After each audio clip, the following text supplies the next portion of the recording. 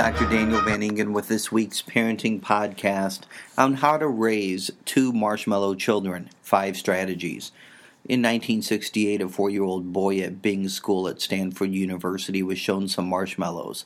He was then told that when a supervisor returns from running an errand after 15 minutes, he could have 2 marshmallows. But if he can't wait, he could have 1 marshmallow now.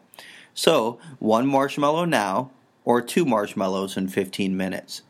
Children are faced with these types of scenarios and confronted with the following questions. Do I delay gratification, or do I give in to what I desire in the immediate moment? Will I maintain self-control with a focus on the long-term goal, or will I yield to pleasure now? Will I succumb to immediate gratification, immediate satisfaction, or do I persist in my efforts to persevere for something better down the road? This same scenario was given to 635 children from 1968 to 1974 at Stanford.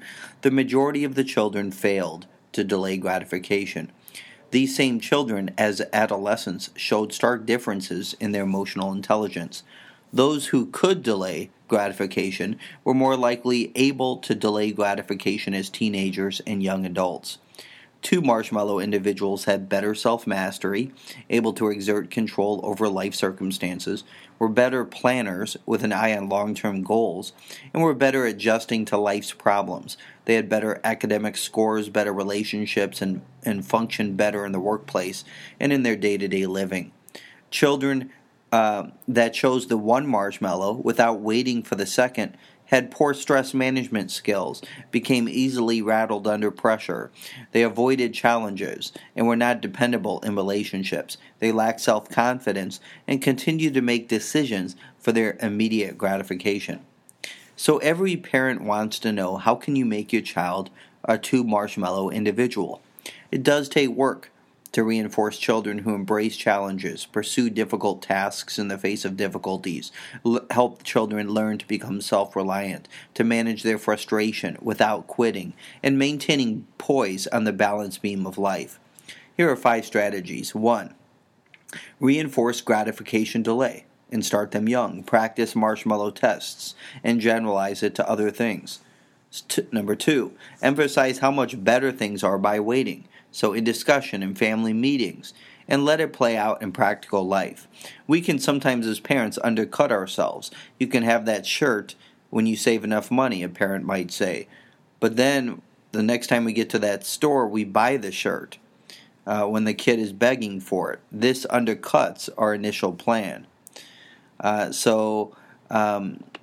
Emphasizing and letting it play out practically. Number 3, play challenge games that involve waiting and patience.